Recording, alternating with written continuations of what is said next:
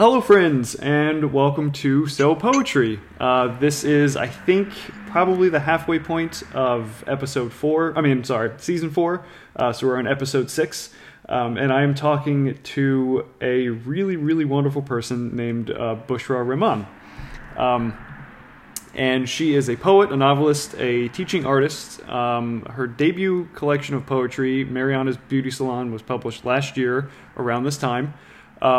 It is described as a love poem for Muslim girls of the neighborhood of Queens and immigrants making sense of their foreign home and surviving. She's published a novel, Corona, which is a dark comedy about being South Asian American. And I didn't know this, but this was really cool, that it was noted by poets and writers among the year's best debut fiction.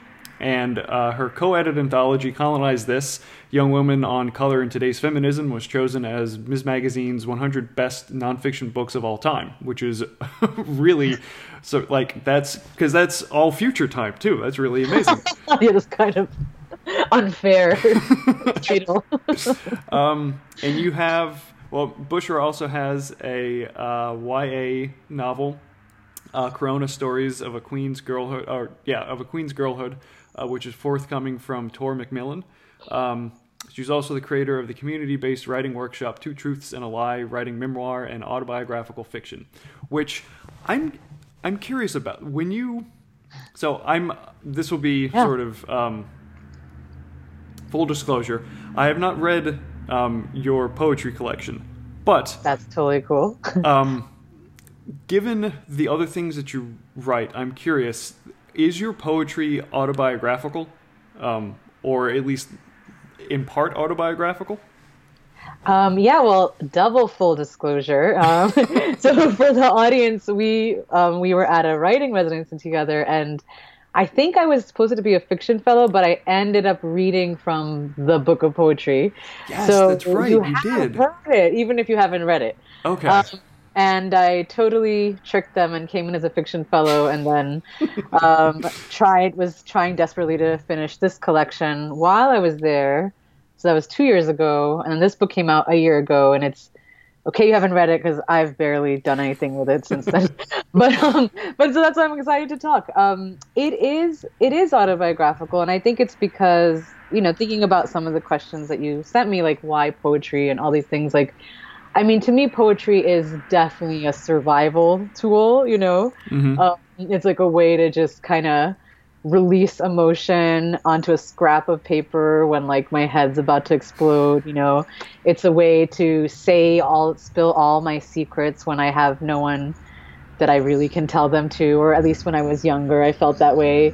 It's just a way for a kid who doesn't have a lot of money to kind of create art, because all mm-hmm. you really need is, like, a scrap of paper and a leaky pen, and you can write poetry. And so for me, poetry was not even something I was writing for the world. I started writing when I think the first poems I remember clearly are from when I was 10 or 11.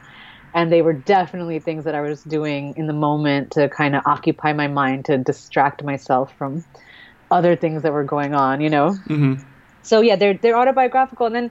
And then when in my 20s, what happened was, which I guess 10 to 20 is only 10 years, but it's a big change. In my 20s, I'll say I'm lucky and unlucky that I grew up in New York City, in that I just found this amazing spoken word, poetry scene. And I wasn't a slam person, but it was the late 90s, and it was really vibrant. And it was suddenly this place where, people were coming together and being political, and people who were outliers and marginalized, like, whether it's because you're queer or person of color or a runaway, like you could take a stage and your voice could just be, blown out of the microphone. And I don't know, there was just like, it was really exciting. And it was a real, and as flawed as community can be, it was a kind of a place to create alternative family structures for many of us, And so for me, then poetry became a place to then converse and share with people about our lives through the word, through spoken word. Mm-hmm. And so, again, it was very, autobiographical in that way. And then the people, of course, I was meeting and getting to know there became characters in the poems, you know. So Yeah. that became autobiographical. Yeah, for sure. Huh. So have you has since the being introduced and sort of like finding a version of family in the like spoken word community, has, I guess maybe not has, but how has your poetry shifted from then? Or I guess maybe another question is, are you still actively writing poetry now? I was hoping you would not ask that question. No, well, because partially I was just, before we were recording, I was sharing how I've been working on this YA novel, and I was mixing my metaphors that it was both an albatross around my neck and like taking a huge dump, you know. So clearly I'm rusty in metaphors. And I think, you know, the YA has taken up so much of my mental space and its prose. And it is, but I still am writing it with a poet sensibility, like, every single sentence has to matter, you know, and every single sentence is polished to the point where the book is like 3 or 4 years late to the publisher, you know, and I think they've given up on me. But when I show them drafts, they're like, "Oh, okay, this is done, but we wish you could write faster." But you know, I just think that there's but I've been performing ever since the book came out. I've been performing poetry, and that has been nice because I am getting to get up in front of audiences again and memorize the poems again. And a lot of the poems in here were written over a period of 20 years. And so I actually think that the last one, not the last poem I ever wrote, but the last poem in the book was 10 years ago, written 10 years ago. And I honestly can't wait to just jump back into poetry. And I am even thinking I just need to like take a class or something, because otherwise I'm always working on the prose, and I really miss poetry. It's, you know, my first love, and to me it's so much more fun than writing prose in so many ways. Yeah. So there was I don't remember what season this was, but it was I interviewed the head of my MFA program, and we were talking about sort of poetry in general, and she made the point that, at least for her, poetry feels more like a way to live or a way of being, versus necessarily like a thing that you do. And from what you've said or what you've been describing, it feels like poetry might operate in a similar way for you, that even though you're not actively writing poetry, you're still very much engaged in the sort of like poetry, I mean, not poetry lifestyle as in, you know, like how blank lifestyle is interpreted nowadays, but that sort of like you're putting yourself in the place and in the space of like poetic, I don't know, like contemplation, or just that energy, or just like that sort of creativeness. Because I feel like where poetry comes from might be related to, but is a definite very different place than where prose comes from. Yes. Yeah. And I think, so when I teach these classes, which are about memoir, I primarily bring in poetry. So I'm always devouring poetry and reading poetry, and I primarily still read poetry. And so I think that there is this way that I feel that a lot of fiction, some of the best fiction can be inspired, this is why I bring it for my students, by great narrative poetry, and even non-narrative poetry, even experimental poetry, and all the mixes in between. And I do think, when I was thinking about this interview, how another kind of metaphor might be is like that scene in Shawshank Redemption where I don't even know how he's digging himself out of that. Is it just with a spoon or a knife that he's just digging a hole out of his prison cell? You know, but I think for me, poetry was like that rope that just saved my life, you know? There's nothing in my life would be what it is if I hadn't started writing poetry, sharing poetry, and all the beautiful places I've been to in the world have been because of my, you know, writing poetry. And so many of the amazing people I've met have been because I've written poetry. And I think that the life I live now is so different than anything I could have ever imagined as a child. And it is because I somehow, a great teacher, introduced me to poetry, and enough that I wanted to write it and read it. And I think I had amazing teachers when I was growing up, even though it was a very under-resourced public school in Queens. I just think that the teachers there were just so amazing, and really cared and about literacy and getting us to learn how to read. Yeah. Yeah. So I was thinking about this on my way home today. Would you consider yourself, so if someone asked you like what do you do? Would you use the umbrella term that you are a writer, or would you do you consider yourself a poet that dabbles in other genres, or? Yeah, I always say I'm a writer. I guess I always say I'm a writer. And I think even when I was primarily a poet, I still said writer.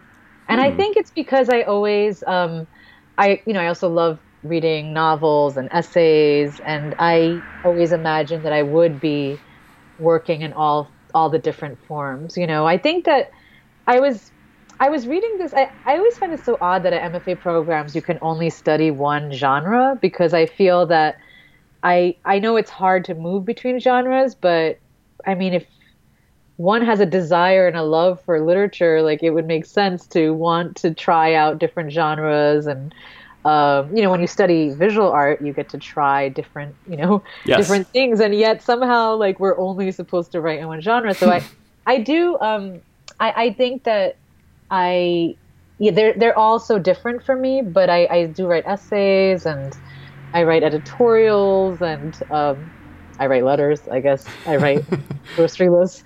I just, I think that I do say writer. And I think that's because maybe I do love the word write. I think that there is this part of me, like, I come from a background where not everyone was literate, and so I think that there is a way that I understand the power of knowing how to read and write as such an essential power.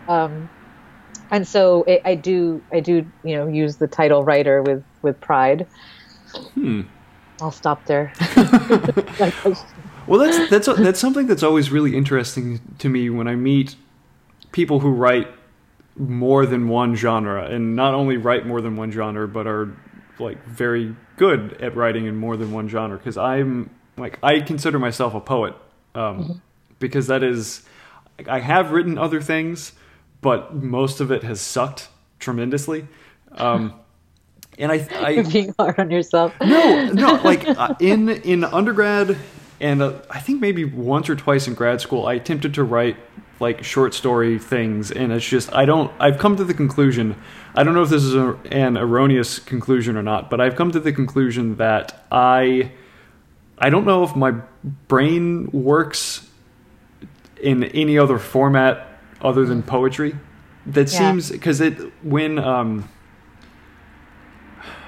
when I think about stuff, or when my thoughts come to me, they usually come to me sort of in the loose framework of a poem, and it's either a poem or a screenplay, which is weird that screenplays are narrative, but they're much more image and concrete based. It's like you're not really getting inside of the heads of any characters. You're just sort of, I don't know, it feels more reportage to me.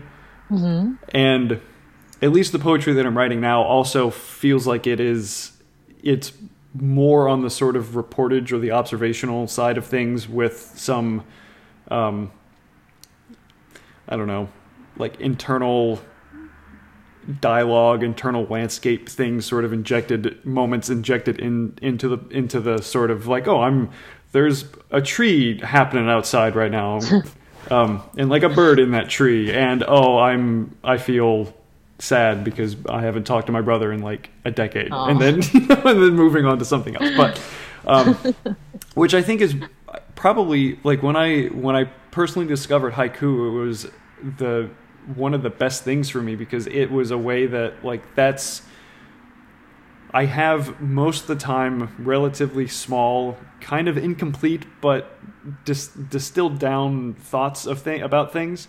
And the haiku for me is like that's the best way that I feel like I can, or that's the most common way that information appears to me in my head. Yeah. But it's just it's one of those, I guess, moments of professional envy when I look at. I have a very close and dear friend of mine in Baltimore is an amazing poet and an amazing memoirist and just nonfiction writer in general. And it's just like I'm in a writing group with him, and when he submits poetry, and then he'll submit a really fucking amazing essay. And I'm like, I don't just how do you do both of these things? How can you think both in poetry and in long form prose? I don't get it. I don't understand how people can hop from genre to genre like that. Well, I can tell you how I do it. I mean, I don't know how your friend does it. But I will say I really loved those poems that you read during our sit-down readings that we would have at Vermont Studio Center. And I love those. And I think that there's also something to be said about, like, if you're really good at something, like, just go for it. And I'm like, it's about to be my birthday and I'm going to be 45. And it's like, at this point, it's like, maybe the things I'm good at, let me just like lean into them a little bit. And I do want to learn other things in other forms, like, but I will, but I definitely am like, let me just do these things for, make sure I focus on them. But, for me, I can't mentally like jump from poetry writing to fiction writing. And I've been in this prose mindset for so long that I think I have to, I need to reacquaint myself with poetry writing again. But I do think, though, that when I was trying to make the switch from poetry to fiction, which it was because I wanted to tell stories too.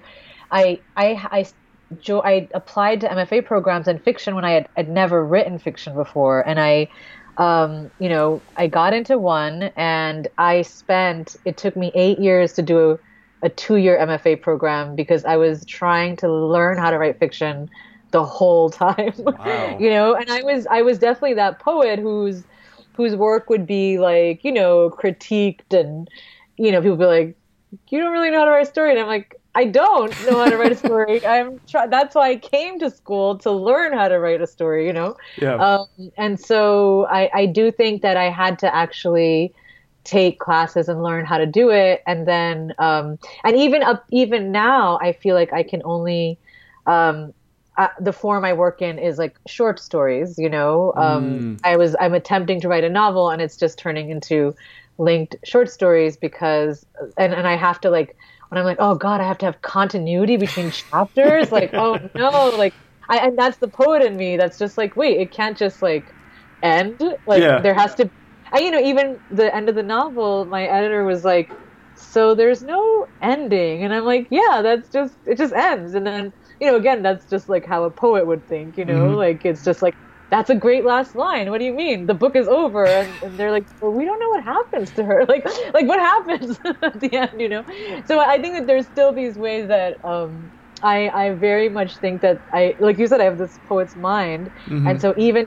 fiction, the fiction reads like poetry in some ways, and sometimes works or doesn't work. That's why I think it's kind of nice to mix between things. But I would love to write songs or stand-up comedy, and I think that if I go that way, I'm going to have to, like, again, get back to the, like, studious kind of, I'll have to study it again, and then but yeah, I definitely felt like I had to, like, apprentice myself at, and I had some great teachers too.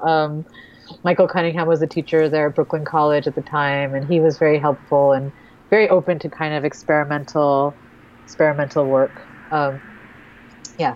So anyway, it's not easy. Do you feel like does poetry feel more maybe naturally intuitive for you as a way to write? Like, did you ever put yourself through the similar paces of learning? Or I guess, like, did you ever have to, like, learn how to write a poem, or like you did with learning how to write a story, or did it feel like you were more naturally inclined to how poetry operates? It was definitely more natural. I think you would understand that. It was just like, yeah, no, I just think it was one thing. I loved reading poetry always, so I already had those rhythms. Like Mm. I grew up in a religious Muslim family, so the Quran is poetry, and so I was constantly kind of reciting poetry and memorizing poetry, and even my facility for memorization comes from that. Have to memorize those verses, and I only know the Quran phonetically. Like I never even read a English translation until I was much older, and then I abandoned it.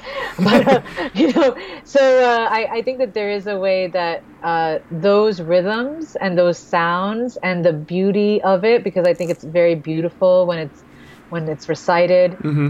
to me. And then I saw the power of poetry. Like poetry was never an unimportant thing in my background and culture. Poetry is what it's all built around. And even outside of religious stuff, Urdu poetry is my family's from Pakistan. Like it's really, and poetry hangouts and people reciting poetry or knowing poetry is just such an important part of the culture there. And so there is a way that and maybe that's why it came more naturally to me. Hmm. And I think that I was always a diary writer, and the kind of confessional poems I was writing like naturally just kind of sprang from that. The key was then studying other work to see what to cut away, because when I write something, it will be pages and pages and pages, and then I will cut those pages down to like 10 lines, and the key is Mm. knowing which 10 lines to keep. And a Right. lot of that has to do with the sound, of Hmm. how it is. And so, um, oh, I'm missing it. Maybe I'll write a poem and dedicate it to this podcast. And it's funny because the name of the podcast, like when you sent it to me, I listened to some of the ones that you've done before. The pronunciation, I kept hearing it as like, so poetry Yeah. or so poetry, or like it's great because you kind of say it so many different ways. Yeah, it is about the sound always, so to me it is really about, I love reading poetry, but I also love hearing poetry. I Hmm. love hearing people read. Well, while you were talking about like the Quran, I was thinking that you are. I feel like aside from maybe singing, I feel like poetry is probably as close as you can get language to being musical. Um, Yeah, and when you were saying that, like you learned it like the Quran phonetically, it's like you're kind of doing the work that some poetry does. Is like you're breaking language down into its sort of base units of sound and rhythm, and hmm, um, that it becomes less of um, a less of a thing that you understand with your brain and more of a thing that you just kind of feel. yeah, Um, yeah. like Thanks for hearing that and hearing. Yeah, no, I think that really it is part of it. And sometimes I'm looking for I don't even know the meaning. I'm looking for a sound of a word rather mhm. than a meaning. Oh yeah, there Yeah, have been plenty of times, and this happened to me. I think for the first time a whole lot. Before the studio center, this had happened to me a little bit, but in that month writing a poem a day, it really sort of came yeah, out that I would be in the midst of writing, and there'd be I knew that a word, like there'd be a space, that there'd be some adjective or some word that needed to go somewhere, and I knew that it needed to have a particular sort of sonic quality. I yeah, knew that it needed to have maybe like 1 to 3 syllables, and I knew kind of what it needed to mean. So I spent probably countless hours on thesaurus.com just typing in words of things that's like, I think that this is probably like this is a word that is a synonym to the thing that I need, but I'm just I'm looking through all the different synonyms and like, oh, that's the word that has the sounds and has the syllable count and has the right sort of, I don't know, like in like mental mouthfeel to fit yeah, to fit that particular line, and it because any one of those words could work because they all technically kind of mean the same thing, but it like there's a much greater sense of there's a feeling or there's an energy or there's some sort of intangible quality that I can pick up somehow that I don't know if I could relate to somebody else, but it's like when I find the word, it's like, oh yeah, that's exactly the word that I need to fit here. Right. You want someone who doesn't even speak the language to be able to hear it and be moved, I feel, like Yes. when you write poetry. Yeah. Because there is this spiritual dimension to poetry that I think fiction, not every poet wants to claim that spiritual dimension, but there is like a spirituality to it, you know, and a feeling that comes to it. And I think, you know, when it comes to poetry, it's like we've been training our whole lives, you know, to say it comes naturally. It's like we've actually been doing this since we were little. And like I was just thinking this the other day because my daughter's learning how to read now, and it's amazing to watch her learn how to read. And I had this flashback that I actually taught my little sister how to read because we didn't go to school for a year, and it would have been the year she was going to learn how to read. So I didn't want her to miss that. And so I learned phonetics. Like I think I was 12, and I taught myself phonetics, and I broke up all the word parts so that I could teach her how to read. Wow. And then I was like, I guess that was also poetry training, you know? Yeah. And then later I was like, oh, there is such a thing as phonetics. But I remember like kind of being like, how do I teach her how to read, you know? And I have to teach her the sounds. And there is a way that it's interesting.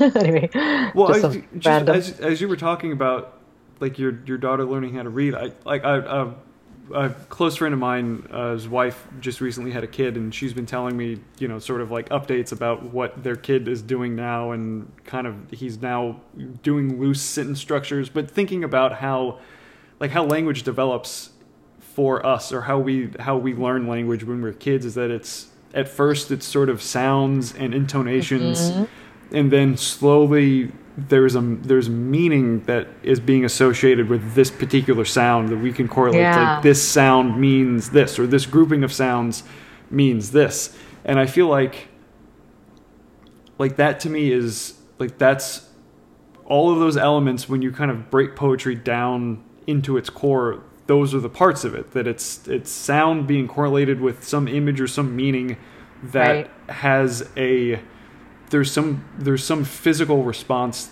that you feel when you hear or you see these words, which I think is like, I never really would have put that together, I don't think, had we not been talking about this, that at first it's sound and feeling, and that's the basis of language, and I think that's the basis of poetry too.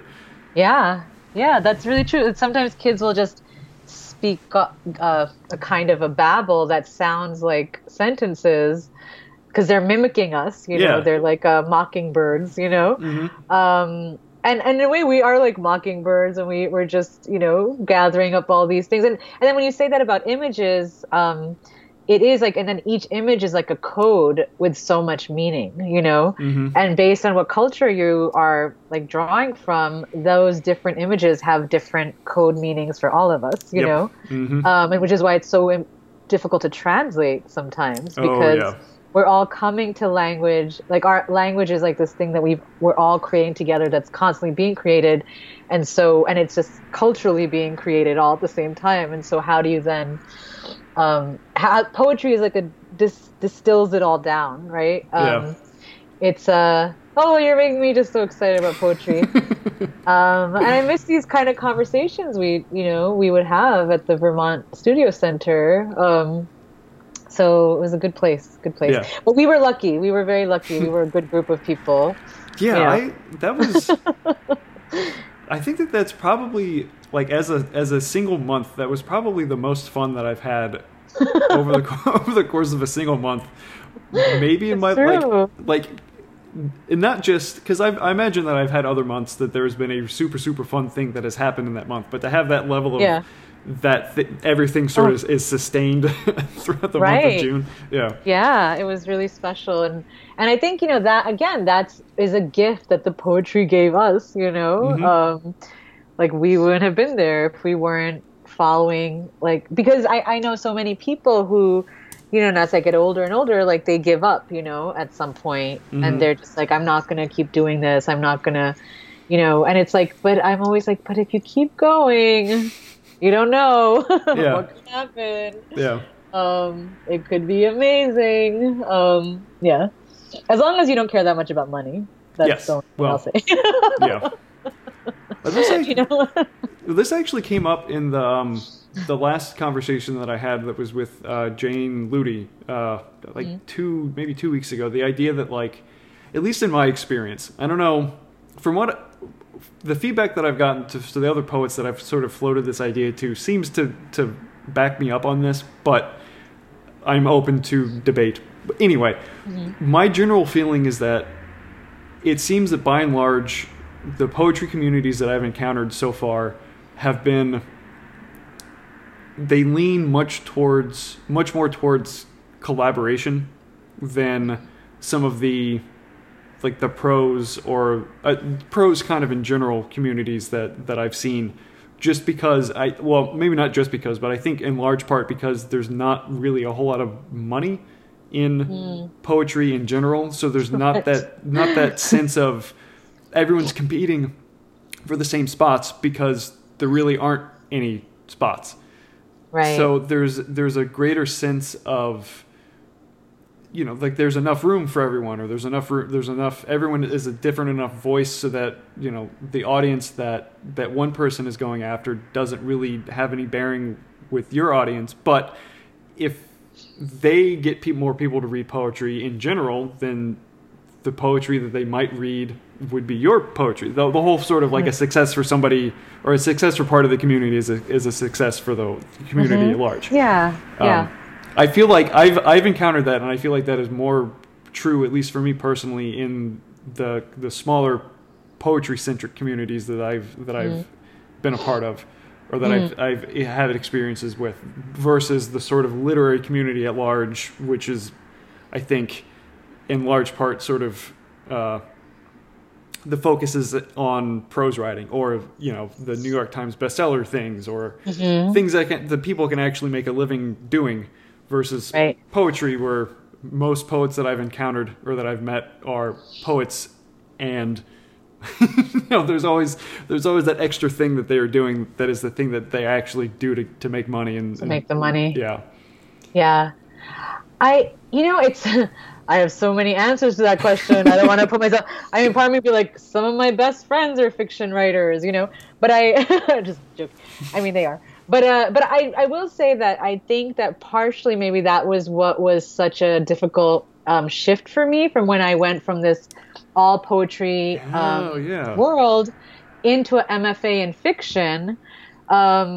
It was a very different world. I mean, it was also racially very different and all those kind of things. It was like a primarily white faculty and students, and I was part of this whole people of color immigrant scene in New York City, and so that was different. But I think that the money part was a big thing. Like, everyone was trying to get an agent. Everyone was trying to get, I will say that one of the reasons that so I think that maybe that is, what you're making me think is like, oh, that was one reason why it was so different. But I mean, at the same time, I think that I made that choice to move to fiction because I knew that I wanted to be a full-time writer, and I knew that I do know, well, I know people who make money from poetry, but I also know that it is much easier to make, sell books of prose, Yes. And so it is interesting. Like, I definitely feel like it was a decision that I made because I was like, I love teaching. And I think one of the cool things that I was able to do in New York City was I was always a poetry mentor. I was a teaching artist that went into the public schools. And now I teach like my own writing class, which there's flexibility in like when I hold it and who I work with, and I'm not like being forced on students in school who don't want to be there, So there's certain shifts that as I've gotten older, like there's energetically, I'm just like, I only have so much energy, right? And I can't wake up and ride a subway for 3 hours and teach at a school in Staten Island and then come home and have a kid. I mean, so certain shifts I've made, and so like the fiction was definitely a move of like, okay, I got to make more money because I actually at this point at my age, I don't really know how to do anything else. Right. I don't have any other skills. Yeah, and it's not something that like I'm not. Yeah. I I don't think you're. I'm just saying that what you're. I totally agree with you, and I wanted to just add that. Yeah, I thank you, but yeah, I didn't. I feel like the times that I brought it up, and maybe I've never made this disclaimer. It's like I'm not. It's not a judgment thing. It's really an observation. It's like, and I don't begrudge anybody. I mean, anybody that can make a living doing the thing that they are passionate about and that they love. It's like that's great. That's a sort of win for for all of us. But it's not fair, is it? You know, like why can't poets? Why I don't know. Did I have to make that choice? Like, and now if I think back on my young self, it's like I don't even know if I was like, okay, I'm doing this, but I think I somehow knew I had to. You know.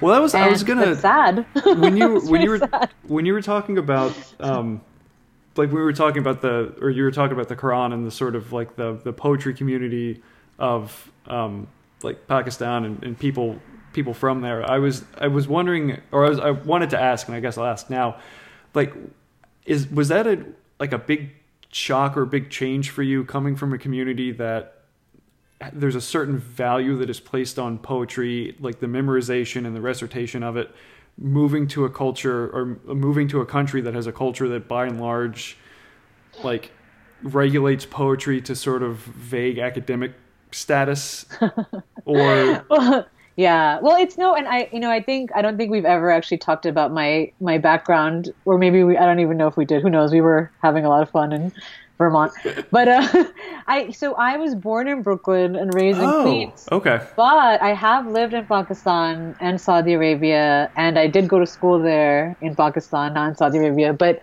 I grew up in such a community that you would have thought I was in Pakistan. Like even my daughter, she calls it fake Pakistan. Like when she goes to visit her grandparents, like I took her, it was like not until recently that she knew it was another place. Like, because she just thought going to my parents' house was Pakistan, you know? so like my parents created such a bubble. But here's the thing is that my parents, because I think the shock was probably bigger for them because they had to come here and be totally, it's the word mercenary. It's like, that word has a double meaning, right? It's like killing people, but also related to money. I don't know. I need to look into it. But like this kind of other kind of culture of just like, you got to survive, you know, and all the time for sitting around and reciting poetry was suddenly just like gone for them. So I think that loss was so big. And so it was, but it was saved when it came to the religious stuff, but the more like artistic stuff, gotcha, they didn't get to enjoy and became. And I think in my community, like I didn't grow up I know that there's like this whole model minority myth about South Asian people and being doctors, but my family we weren't part of that. That class or that, I'm sure they would have loved it if I had become a doctor, but at the same time, they weren't even, they just wanted me to be religious and be married and have children. You know,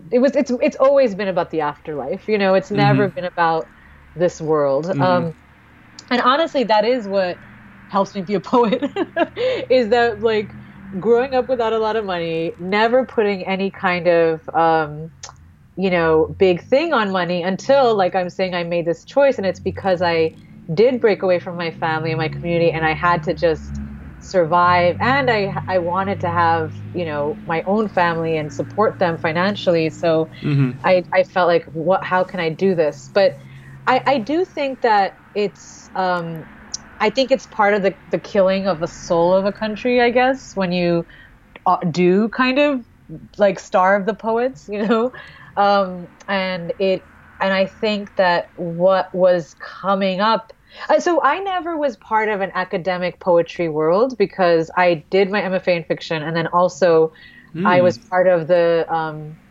New York City spoken world, and I almost immediately began teaching in the high schools as soon as I started writing. So I've been teaching in this public schools for like 20 plus years, and so I was always working with like young people, even when I was young. Like I was like only a few years older than them, but I was like going into high schools, and teaching. Hmm. But like I think that there is a way, and that's thanks to some amazing organizations like Urban Word NYC and Teachers and Writers Collaborative and Community Word Project. There's just like a lot of really great nonprofits in New York City that make that possible, Hmm. And so I think I'm losing the thread of the original thought, but yeah, the shock, I think the shock that I think I'll use, I like that word that you're using, is that I feel such a loss of something that I could have had, which was growing up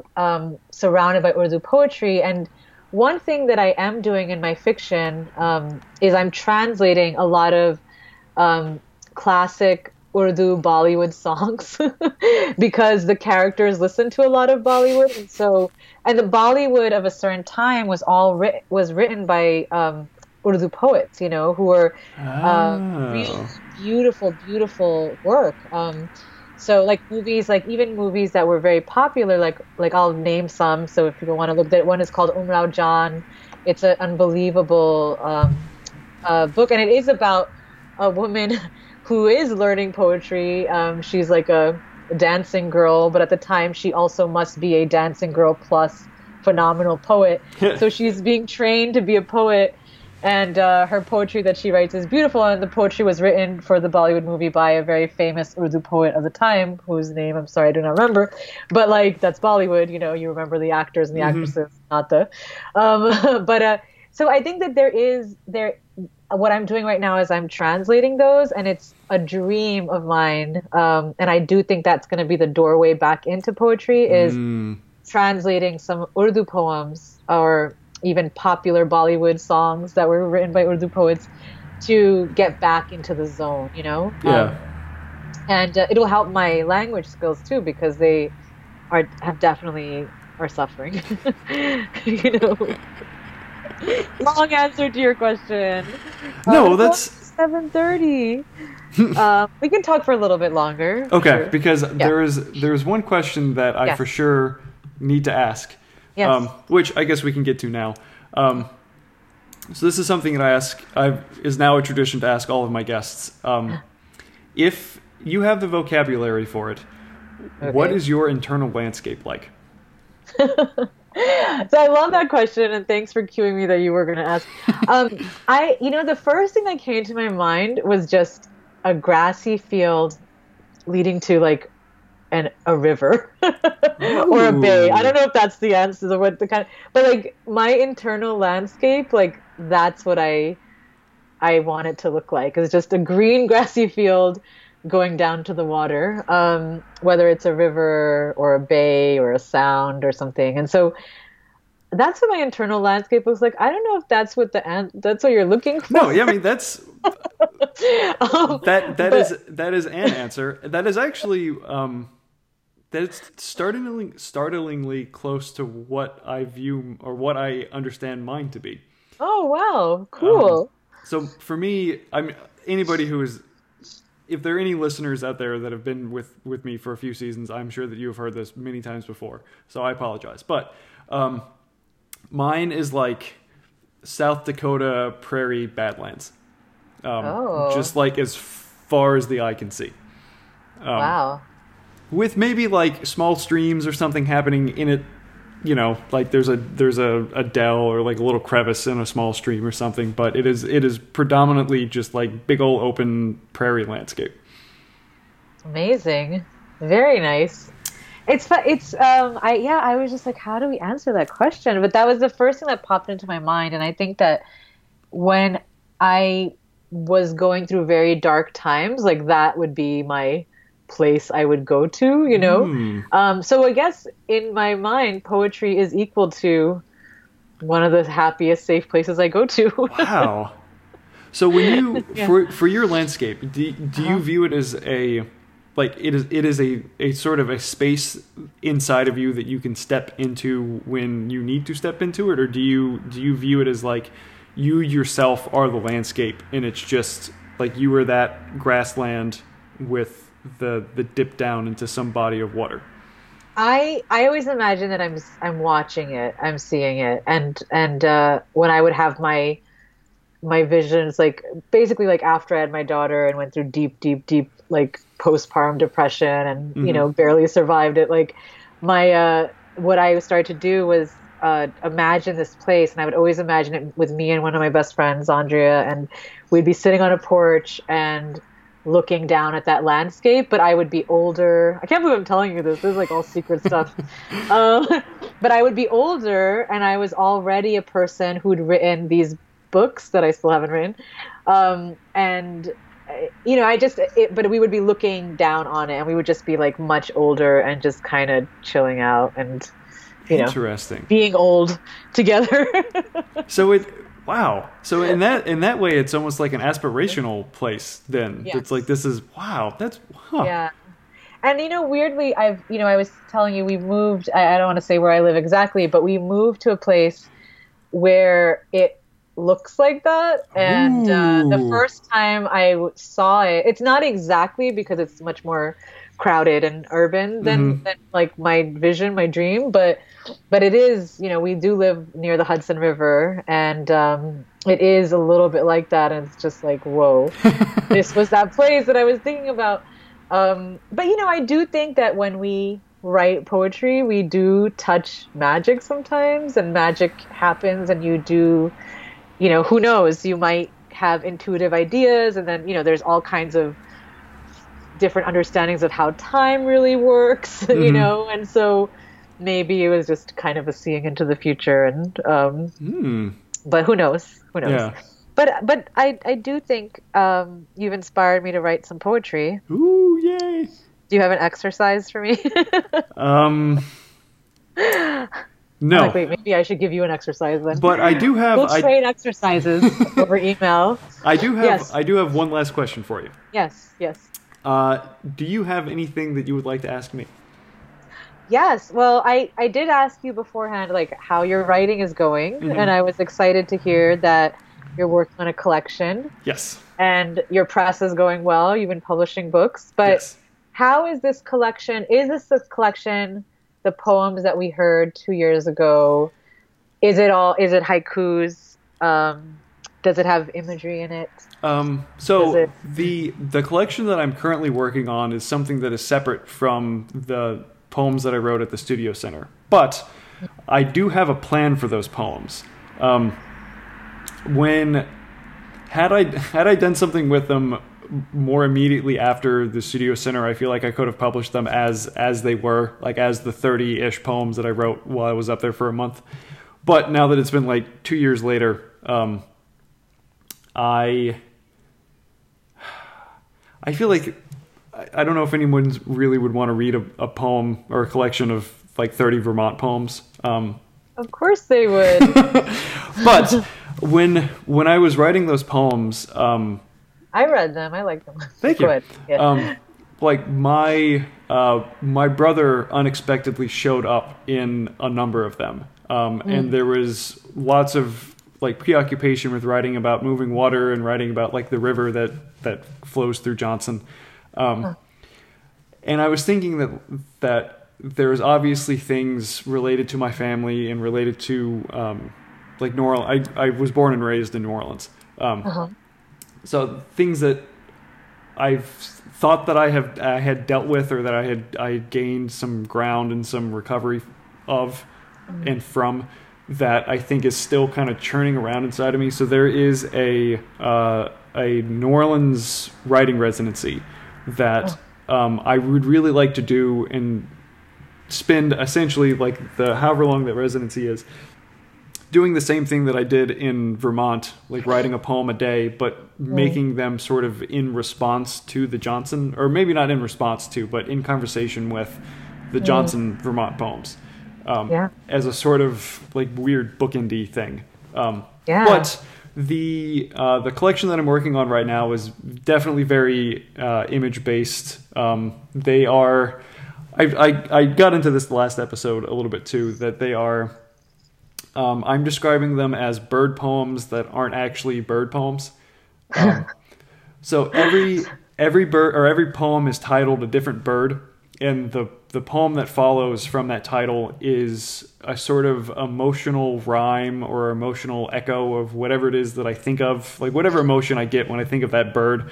That's sort of what the poem, like Oh, it's amazing. the emotional center of the poem. But they are predominantly about sort of the exploration of what it means for me to identify as agender, but be in a like biologically male body, in the sort of navigation of like I don't know, like I don't know what this means, Yeah. and in a weird way, in thinking. I mean, this felt like this seems like an inevitability to me. I don't know if seems like it would be inevitable for everyone else, but like contemplations of death have started creeping into a lot of those poems, which I attribute to one, thinking about the body and the sort of, logical extension of at some point my body will not be here anymore. Yeah. And about a year ago, I moved apartments, and I now live directly across from a pretty sprawling cemetery. And the wall that faces the cemetery is nothing but windows. So when I'm hanging out on my couch, I just see a bunch of gravestones. Oh my God. Yeah. So I'm attributing those two factors or those two things as the reason that death, or the contemplations of death, and sort of that creeping into those poems, or into that collection. But I don't know. It's also like, I love that. There's a lot of so I grew up Christian and then was very vehemently evangelical Christian for almost a decade. And there's still like lingering, I guess, like emotional trauma and spiritual trauma that I'm trying to navigate from that, and thinking about sort of my relationship with God, or what I thought of as God when I was Christian, and sort of my relationship to more or less just spiritual things in general now, and the sort of the distance and the uncertainty that I feel, and the because that's something that comes up a lot in those poems, is just sort of speculation of like, I used to, or that the feeling of, or at least I hope this feeling comes across, of when I was a Christian, I knew for sure what was going to happen when I died. And then when I left Christianity, I said all of the certainty and all of the assurance that I felt in that suddenly evaporated. And now it's just a place of, I honestly have no idea.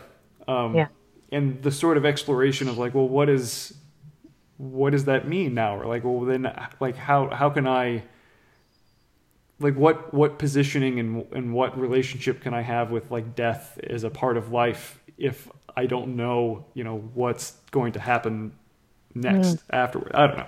So that's currently kind of what I'm wrestling with and what I'm dealing with. And it was originally going to be a chapbook, but I keep adding birds that I need. Yeah. I'm like, I see a bird or I think about a bird. I'm like, yeah, I could write a poem about that. So it's been slowly growing. Oh my God, I have so much to say after that. I can't believe we never, or maybe we did talk about this. I mean, we should have another talk about this, because I think that's, I grew up very religious Muslim, and I was a believer. I was a deep believer. I believed in God, the afterlife, all of it, until I was 18, or maybe even later. I gave up. And it is so odd to not have that, and to now have a child and be like, well, wait, how can I give her some kind of thing? Because I do feel that those conversations I would have with Allah, with God, really sustained me growing up. And I think one of the reasons why the YA is so hard to write about is I am writing about a Muslim girl, and I have to go back into that believer self, who I was. And basically all the scenes take place at religious events, and then it is about like feeling more and more uncomfortable with the religion and having questions, but still talking to God about the questions still, and not like giving up. But I have a few things to say, and then I feel like we should just book another conversation to just talk about our religion and what it's like. But I want to add two things just to share. Is one, if have you seen Amazing Grace yet, the Aretha Franklin documentary? No, I have not. Oh my God, I don't know if it's still in theaters. It's just leaving theaters now in New York. But it is about her. I mean, I felt, when we talked about professional jealousy, I always feel like I have spiritual jealousy of people who still have faith. Yeah. But it's her going back to the Baptist church and singing the gospel that she grew up with. And it's just like, it is a spiritual experience. And those aren't even my symbol. That isn't even my symbolism, and it's Ramzan right now. So I was thinking, like, I want to do something spiritual every day of Ramzan, even if it's not related to Islam at all, Yeah. And so, like, watching Amazing Grace is a deeply moving spiritual experience. And then the other thing I want to say about birds is I love it. I love that idea. And it's that thing I was talking about with symbolism, and like what in a poem could mean. But so I recently was trying to research why birds sing in the morning. Do you know why scientists say they sing in the morning? Have you ever done research on that, or did we talk about this before? No, but I imagine that it has something to do with like establishing territory again, or establishing like to say you're community. alive. Yeah. It's like every morning they're saying to be like, I'm still alive, so basically don't take my nest or my eggs. Yeah. But like it just makes me think about the idea of mortality and death, and it's like you wake up every morning and you sing. Yeah, well, that that I feel like that this is a really a very unintentional but really neat full circle moment that, like when you're saying before that when you're writing poetry you viewed it as your sort of your survival tool that like, and I think in that way, or that it can act as that sort of morning bird song of like, I'm still here, I'm still feeling stuff, I'm still working things out, I'm still alive. Yeah. And that's like, I don't know, I think it's very intimate and very personal to view poetry that way, and I think that all art probably operates on that a similar function, that like that pursuing those creative endeavors, if nothing else, is a way for you to say it's like, I'm still here feeling things and existing in the world, and this is the testament to like me still being alive.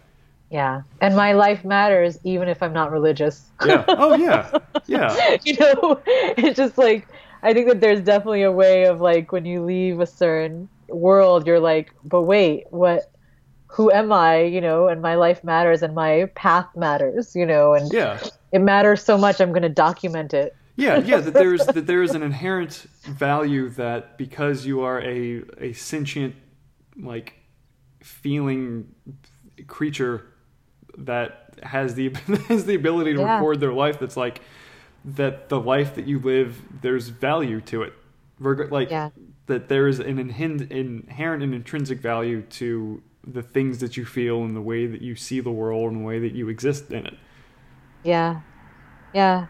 And it's interesting. I mean, I can see how your conversations span into like more than ever. But I miss these conversations we all used to have. And I think so, thinking about when I was learned that's why that scientists say, whatever, that's why birds sing in the morning. But then as I was reading about that, then they were talking about the mockingbird, and they were like, but the mockingbird just kind of sings. Yeah. Like, it's like usually towards the end of the day, and it's like more the like person going from town to town sharing the news of what they've heard, So then there's like also those it's like, so I'm like, I want to have all those elements, like, because I used to live in a neighborhood with a lot of mockingbirds in Brooklyn, believe it or not, and it was just one of the things I miss kind of the most. I mean, I miss a lot of things about Brooklyn, but I do think that it's something that I would always look forward to at the end of the day, was hearing how the mockingbirds were gonna put all the car alarms and the everything, because they would have everything in there. Yep. There is there's a tree that's sort of diagonal from where I'm sitting right now that has there's at least one mockingbird in there. It might be a family, but they sort of have claim over this section, or the section that's right across from my window of the cemetery. And it's amazing in some mornings to see them like flitting out and chasing off other birds and like landing on a sepulcher or something and flying back into the tree. God. Wow. But, yeah, it's amazing. I don't know. There's like I grew up in a sort of like amateur birding family. Like we had bird books, we had binoculars, we had feeders out in the back. So I grew up like heavily identifying birds. And it's always been something that there's I applied to a residency recently, and one of the things I had to submit for the residency was a sort of synopsis of what I would be working on while I was there. And I was writing about this particular project and thinking that, like, I think that one of the reasons why birds are sort of a focusing point for the collection that I'm working on right now is that, like, it's a struggle for me to sort of integrate the internal sort of abstract, potentially spiritual, like, agenderness that I feel and the physical, flesh and blood body that I'm in. And I look at birds as, at least in some way, the sort of ideal integration of those things, that they are flesh and feather and lungs and blood and purely mechanical things that can fucking fly. That they have access to this almost, I don't know, it's like they have access to the air and to the world in a way that feels spiritual to me. And looking at them, I sort of maybe like spiritual or professional envy about birds is that they have an integration in a way that up until now I feel like has been sort of unattainable for me. And it's been interesting thinking about birds and having them because birds show up throughout the collection, but it's never the bird that the title is named for. So if, like, let's say there's like a red-tailed hawk as the title. The red-tailed hawk will never show up in that particular poem, but it will probably show up in other, adjacent poems or something. Cool. It sounds like a great collection. Yeah, it's a weird thing to, like, because I feel like, I don't know, I feel like a lot of the poetry that I've written up until now, I don't know if there's been really a point to it. Not that there is no point to it, but the sort of, like, I'm a ostensibly white cis guy writing nature poems. That, it's like there are a lot of other people out there writing sort of nature poems, and this collection is, I think, the first time that I felt like there is something that I'm feeling that I might be, or that I'm experiencing that I might be uniquely qualified to write about, or that there's something of greater value that I can add to sort of a general conversation, because I have not actively sought this out, but, like, I don't think I've read any poetry written by an agender person about being agender. And it's like, well, yeah, like maybe not it's as direct as I can write about it right now, which is still relatively obtuse. But I don't know. It's like I feel like I'm moving, at least with this collection, I'm moving in a direction that I feel like has more of an intrinsic value than other past things that I've been writing about. And I think, I don't know. I think that might be one of the reasons why I'm allowing to kind of snowball or continue to snowball, because, like, if there's more things that I can say about it, I might as well get it all out now than, writing another book years later. I don't know. I probably still will, but whatever. I feel like I want to have, like, a whole other conversation about this, all of it, and I want to just, like, be like, have you heard of this person or that? But we won't. Well, go ahead. I was going to say this would be the first time that I've done this, but would you want to? Yeah. We could do a part 2 to this at some point later in the season. Sure. I know it took us a year to get this date, but I think that we can do it. And I think it was just a really intense year for me. But now that things are kind of wrapping up with the YA, I think I'll be able to. Yes, I would love to have a part 2 conversation, because I think that, and especially, like, let's have a part 2. Okay, we can talk after we get done recording about the logistics of this. But okay, all right, yeah. Okay, cool. Well, thank you everyone out there for listening. to sew poetry, or is that what your line? No, you're good. Okay. And thank you, Bushra. Thank you so much for taking the time to talk to me today. I've wanted to have you on for such a long time, and I'm so glad that we finally got a chance to sit down and talk shop a bit. Yeah, totally. Okay, yay. Okay, Till well, next time. Yes, and for part 2, and for everyone out there listening, thank you so much, and I'll talk to you next time.